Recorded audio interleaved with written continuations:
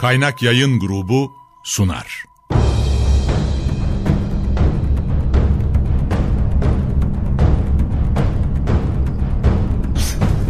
Günaha bulanmış hayatlar, kaybolmuş benlikler, çorak gönüller, onunla yeniden hayat buldu. Karanlığın ortasında doğan güneş, çöle inen nur, bir rahmet peygamberi. Hazreti Muhammed sallallahu aleyhi ve sellem,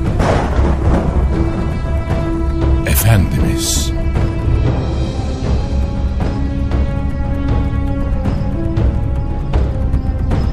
Eser Reşit Haylamaz. Yöneten Yaşar Özdemir. Kurgu Soner Can. Müzikler Brian Keane ve Ömer Faruk Tekbilek. Gönül tahtımızın eşsiz sultanı, Efendimiz.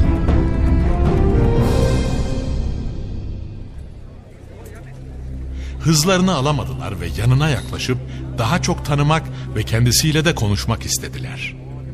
Ümmü Eymen durumu fark etmişti ve bu kadar ilgiden rahatsızlık duyarak müdahale etmek istedi. Dokunmayın o çocuğa. Adamlar yabancı bir beldede yanlış bir hareket yapmış olmanın hacaletiyle irkildiler önce ve geri adım attılar. Ancak meraklarını giderecek bazı sorular sormadan da edemediler. Aralarından biri atıldı ve "Bu kimin çocuğu?" diye sordu. Babanın olmadığı yerde amca ve dede baba hükmünde değerlendirilirdi. Ümmü Eymen de bu maksatla cevap verdi. Abdülmuttalib'in. Tanıdıkları bir isimdi. Mekke'nin reisiydi. Zaten onlar da Abdülmuttalib'i ziyarete gelmişlerdi. Onu nerede bulabileceklerini sordular. Adres Kabe'yi gösteriyordu.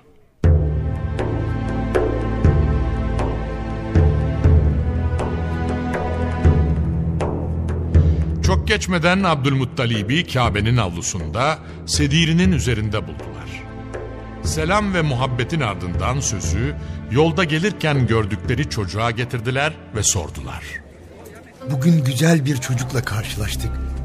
Yanındaki kadın bu çocuğun sana ait olduğunu söyledi." "Evet, o benim oğlum." "Hayır, olamaz," dedi biri. "Olamaz. Zira bu çocuğun babası daha o doğmadan vefat etmiş olmalı." Adamların bir bildiği vardı ve daha açık konuşmak gerekiyordu. Yemen'deki Melik gibi bunlar da bir şeyler biliyor olmalıydı. Bu sebeple Abdülmuttalib, "Evet, o benim oğlumun emaneti. Yani torunum," dedi. Şimdi olmuştu. Zihinlerini kemiren şüphe de ortadan kalkmıştı. Gördükleri her şey bu çocuğun bekledikleri zat olduğunu anlatmaktaydı. İçlerinden birisi atıldı. "Bu çocuğun ayak izleriyle makamı İbrahim'deki izler aynı. Yani bu İbrahim'in soyundan geliyor.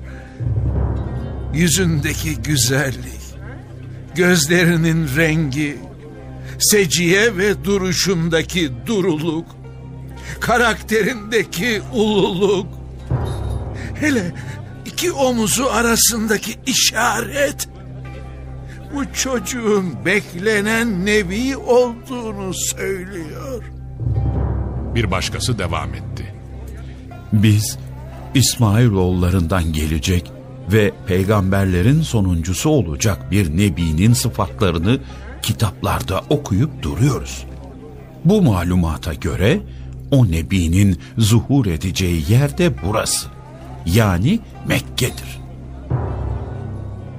Bu sırada yetim Muhammed de dedesinin yanına gelmişti. Gözler yine onun üzerinde yoğunlaşmış, nazarlar insanlığın eminini süzer olmuştu. Aralarından birisi Abdülmuttalib'in kulağına eğildi ve "Ancak bu çocuğu iyi koruman lazım," dedi ve ilave etti. "Zira beklenen nebinin bu çocuk olduğunu hasetkar bazı din bilginleri anlarsa Ki onlar da bu çocuğun geleceğini iyi bilmektedirler. Ona bir kötülük yaparlar.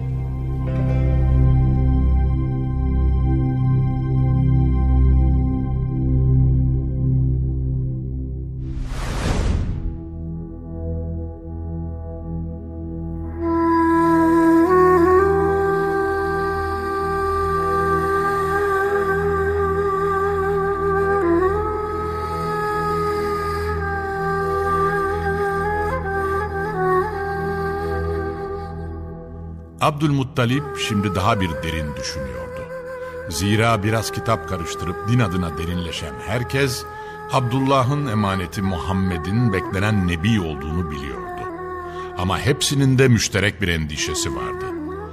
Onu hasetkar din adamlarının şerrinden koruyamamak. Demek ki Abdülmuttalip için böyle bir mesuliyet daha vardı. Bu sıralarda insanlığın emini 8 yaşını biraz geçmişti. Abdülmuttalip de artık yaşlanmış ve dünyaya veda etmek üzereydi. Bir gün yanına diğer bir oğlu olan Ebu Talib'i çağırdı. Olanca vakar ve ciddiyetle karşısına almış, ona şunları söylüyordu. Bu oğlumun şan ve şerefi pek yüce olacaktır. Ve o benim sana emanetimdir. Ve çok geçmeden 82 yaşlarındaki Abdülmuttalip de vefat etti. Dedesinin de Hakk'a yürüdüğü haberini alan insanlığın emini, cansız bedeninin yanı başında durmuş, şefkat kanatlarıyla kendisini görüp kollayan dedesinin üzerine gözyaşı döküyordu. Belli ki kader baba ve annesinden sonra dedesi Abdülmuttalip'i de yanından alarak, bütün insanlığın beklediği son nebinin yüzünü, sadece Rabbi Rahim'in şefkat ve merhamet kapısına yöneltiyor ve böylelikle ondan gelecek vahyi kendi duruluğu içinde alabilecek bir şuur altı müktesebatın oluşmasını murad ediyordu. Madem o insanlığın halaskârıydı, öyleyse anne ve baba bile olsa bir beşerin yönlendirmesinden ziyade doğrudan mülk ve melekûtun sahibi tarafından terbiye edilmeliydi. Zaten efendiler efendisi için hadiseler hep bu merkezde cereyan ediyordu.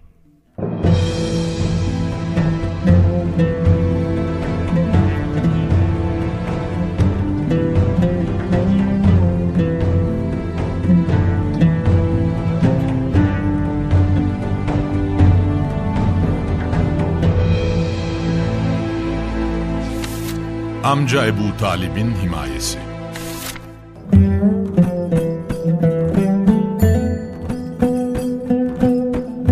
Amca Ebu Talib için babası Abdülmuttalib'in söylediği bu sözler bir baba vasiyeti demekti.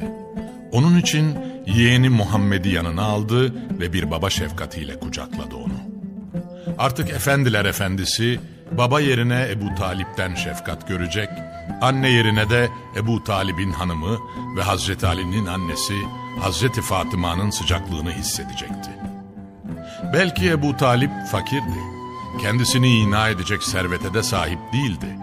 Ama onun yeğenine açtığı şefkat kucağı her türlü şartta kendini gösterecek, mal ve mülkle çözülemeyecek meseleler böylelikle çözümlenecekti.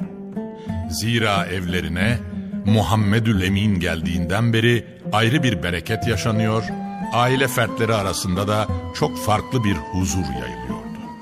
Hatta onun sofrada olmadığı demlerde karınları doymadan kalkmak zorunda kalan ev halkı onunla birlikte yedikleri yemeğin arttığına şahit oluyorlardı. Onun için Ebu Talib kendi çocuklarından daha çok sevdiği Muhammedül Emin olmadan sofraya oturmak istemiyor ve otururken de onu yanı başına almaya gayret ediyor, başka kimseye göstermediği şefkat ve alakayı ona gösteriyordu. Aynı zamanda Muhammed yaşıtlarının çok fevkinde bir olgunluk gösteriyor ve asla yokluğu problem etmiyordu. Açlık veya susuzluktan dolayı herhangi bir şikayetini duyan olmamıştı. Gidip zemzemden içiyor ve birileri ikramda bulunmak istediğinde arzu etmediğini, zira karnının tok olduğunu söylüyordu. Ebu Talib, kardeş emaneti ve baba vasiyeti olduğu için de gözünü onun üstünden eksik etmiyor, yatarken yanı başında sabahlıyor ve dışarı çıkarken de onunla beraber çıkmayı tercih ediyordu. Ona göre her bilge aynı noktada uyarı yaptığına göre mutlaka bunun bir hakikati vardı ve işi ihtimallere bırakmamak gerekiyordu.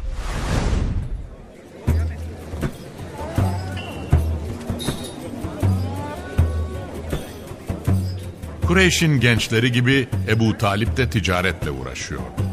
Zaman zaman yeğeni Muhammed'i de yanına alıyor ve onu da geleceğe hazırlamaya çalışıyordu. Bu sırada o 12 yaşlarındaydı.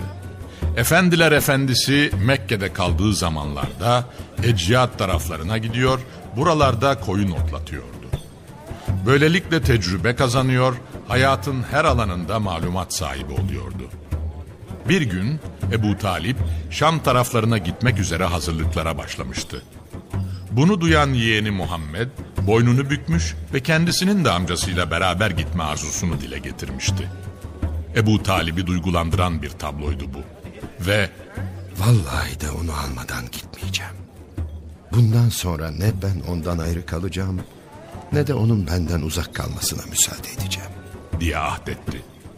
Onun bu ahdini duyan efendiler efendisinde ayrı bir sürur hakimdi.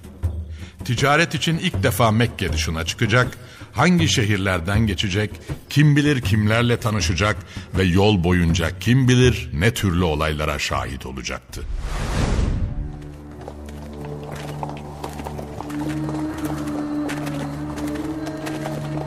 Derken ayrılık vakti geldi ve hareket eden kervanla birlikte amca yeğen de vedalaşıp yola koyuldu. Uzun ve yorucu bir yolculuktu. Zaman zaman dinlenip ihtiyaçlarını gideriyorlar ve bir müddet sonra yeniden yola revan olup Şam'a doğru ilerliyorlardı.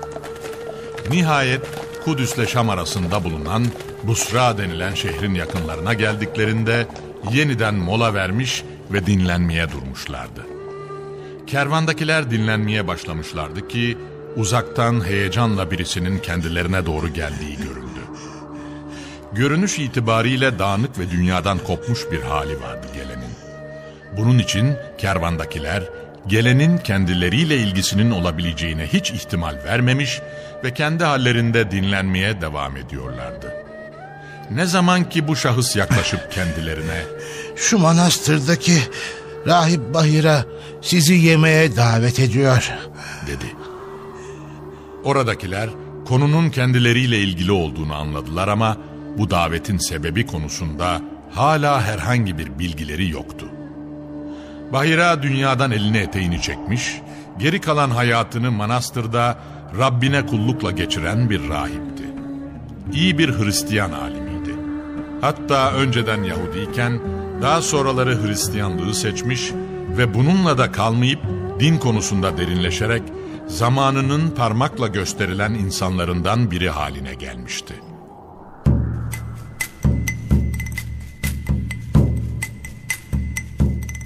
İçinde bulunduğu kilisede rahipler arasında elden ele dolaşan tarihi bir kitap vardı. Ve bu kitabı okuyup anlayabilen birkaç kişiden birisi de şüphesiz o idi. Dünyadan elini eteğini çekmiş, kilisede ruhban hayatı yaşıyordu. Onun için ne ticaret için gidip gelenlerin ne de mal ve mülk adına ortaya konulan gayretlerin bir değeri vardı. Ancak olacak ya bir aralık küçük dehlizlerden dışarıya gözü kayıvermişti. Aslında bu kayış da şüphesiz takdirin bir başka boyutuydu. Her zaman olduğu gibi yine bir kervan geliyordu. Yalnız bu kervanı öncekilerden ayıran bir başka özellik daha vardı. Kervanla birlikte bir bulut yolcuları takip ediyor ve kızgın güneşin yakıcılığından onları koruyordu. Zihninde şimşekler çakıvermişti. Bulut, gölgeler, ahir zaman, son nebi, Ahmet, tarihi kitap. Birer yıldırım hızıyla hafızasında beliren bu konular onun kervana olan ilgisini daha da arttırmıştı. Yoksa kısmet ayağına mı geliyordu? Ya gerçekten öyleyse? O zaman hala burada miskin miskin durmanın ne anlamı olabilirdi ki?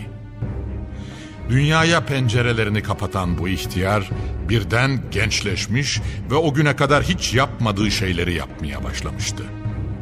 Yıllardır kaybedip de artık bulmaktan ümidini kestiği bir yitiğini bulmanın sevinci vardı gözlerinde.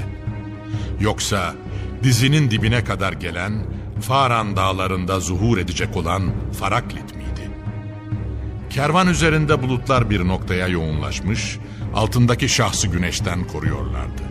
Hatta kervan mola verince bu şahıs belli ki bir ağacın altında istirahate çekilmek istemiş ve onunla birlikte bulut da ağacın üzerine gelerek onu gölgelemeye devam etmişti. Ağacın dalları dahi hareketlenmiş, aralarından güneş ışınlarının geçmemesi için ve alttaki zatı sıcağın etkisinden koruma adına birbirlerine kenetlenmişlerdi. Görüp durduklarının okuyup bildikleriyle herhangi bir alakasının olup olmadığını anlayabilmek için daha yakın olmak gerekiyordu. Ve işte bunun için Bahira alelacele kervana ulaşmış, onlara şöyle sesleniyordu. Ey Kureyş cemaati! Şüphesiz ki ben size bugün bir yemek tertip ettim.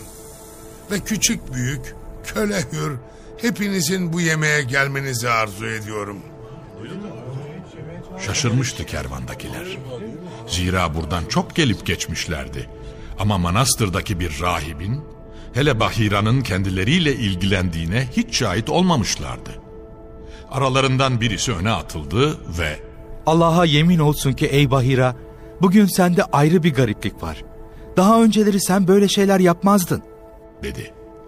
Doğru söylüyorsun, diye cevapladı Bahira ve devam etti. Aynen dediğin gibi bugün bir gariplik var. Fakat sizler misafirlersiniz. Size yemekler yapıp ikramda bulunma arzum nüksetti birden.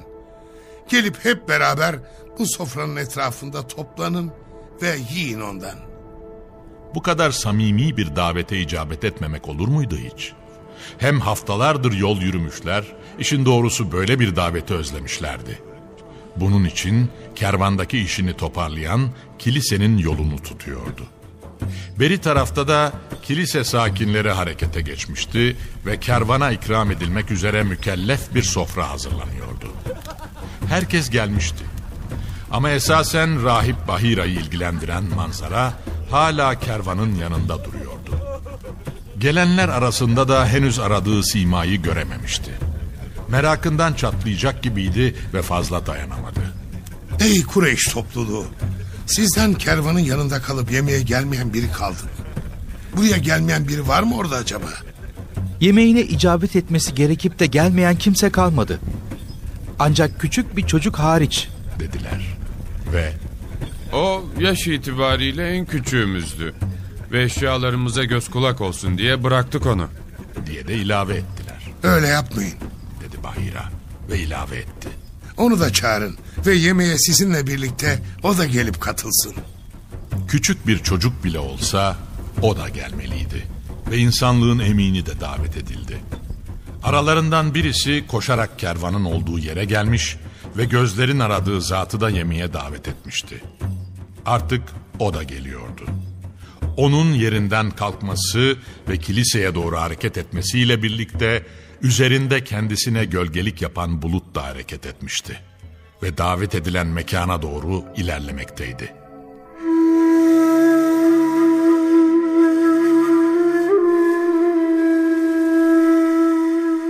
Şimdi olmuştu.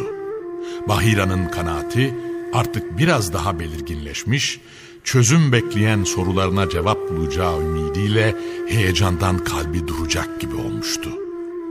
Hele yanına gelip de nur cemalini gördüğünde artık bütün tereddüt ve şüphelerinden arınmış, meseleyi çözmüştü. Gözleri Muhammed'in üzerinde kilitlenmişti adeta. Uzun uzadıya süzdü önce. Baştan aşağıya üzerinde gezdirdi gözlerini ve aradığını bulmanın sevinci kapladı bütün bedenini. Hiç şüphe yok ki bu, kadim kitapların müjdesini verdiği Ahmet'ten başkası değildi. Beri tarafta yemekler yenmişti ve artık insanlar yavaş yavaş hareketlenmekteydi. Ya konuşamadan giderse? Ne yapıp edip onunla konuşmalı, fiziki şartların ortaya koyduğu sonucu bir de kendisiyle konuşup görüşerek pekiştirmeliydi. Bir fırsatını buldu ve yaklaştı yanına. Ey delikanlı, dedi ve ilave etti. Sana bazı sorular soracağım. Ancak Lat ve Uzza hakkı için sadece sorduklarımın cevabını vereceksin bana. Ancak insanlığın emini soruda kullanılan bazı isimlerden rahatsız olmuştu ve "Bana Lat ve Uzza ismini vererek soru sorma. Allah'a yemin olsun ki ben onlara kızdığım kadar başka hiçbir şeye kızmıyorum" diye tepki gösterdi. Zaten Bahira da Kureyş'in genelde bu iki put üzerine yemin ettiklerini duyup bildiğinden dolayı öyle söylemiş ve böylelikle belki de insanlığın emininin putperestlik hakkındaki tepkilerini ölçmek istemişti. Aradığını buluyordu. Rahip için emarelerin her biri bir diğerini destekler mahiyetteydi ve daha da rahatlamıştı. Farkına vardığı farklılık aşikar ve açıktı.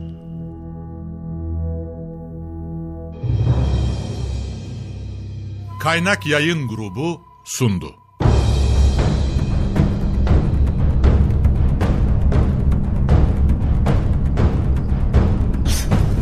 Günaha bulanmış hayatlar, kaybolmuş benlikler, çorak gönüller, onunla yeniden hayat buldu. Karanlığın ortasında doğan güneş, çöle inen nur, bir rahmet peygamberi.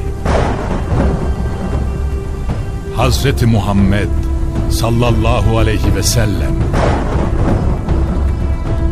Efendimiz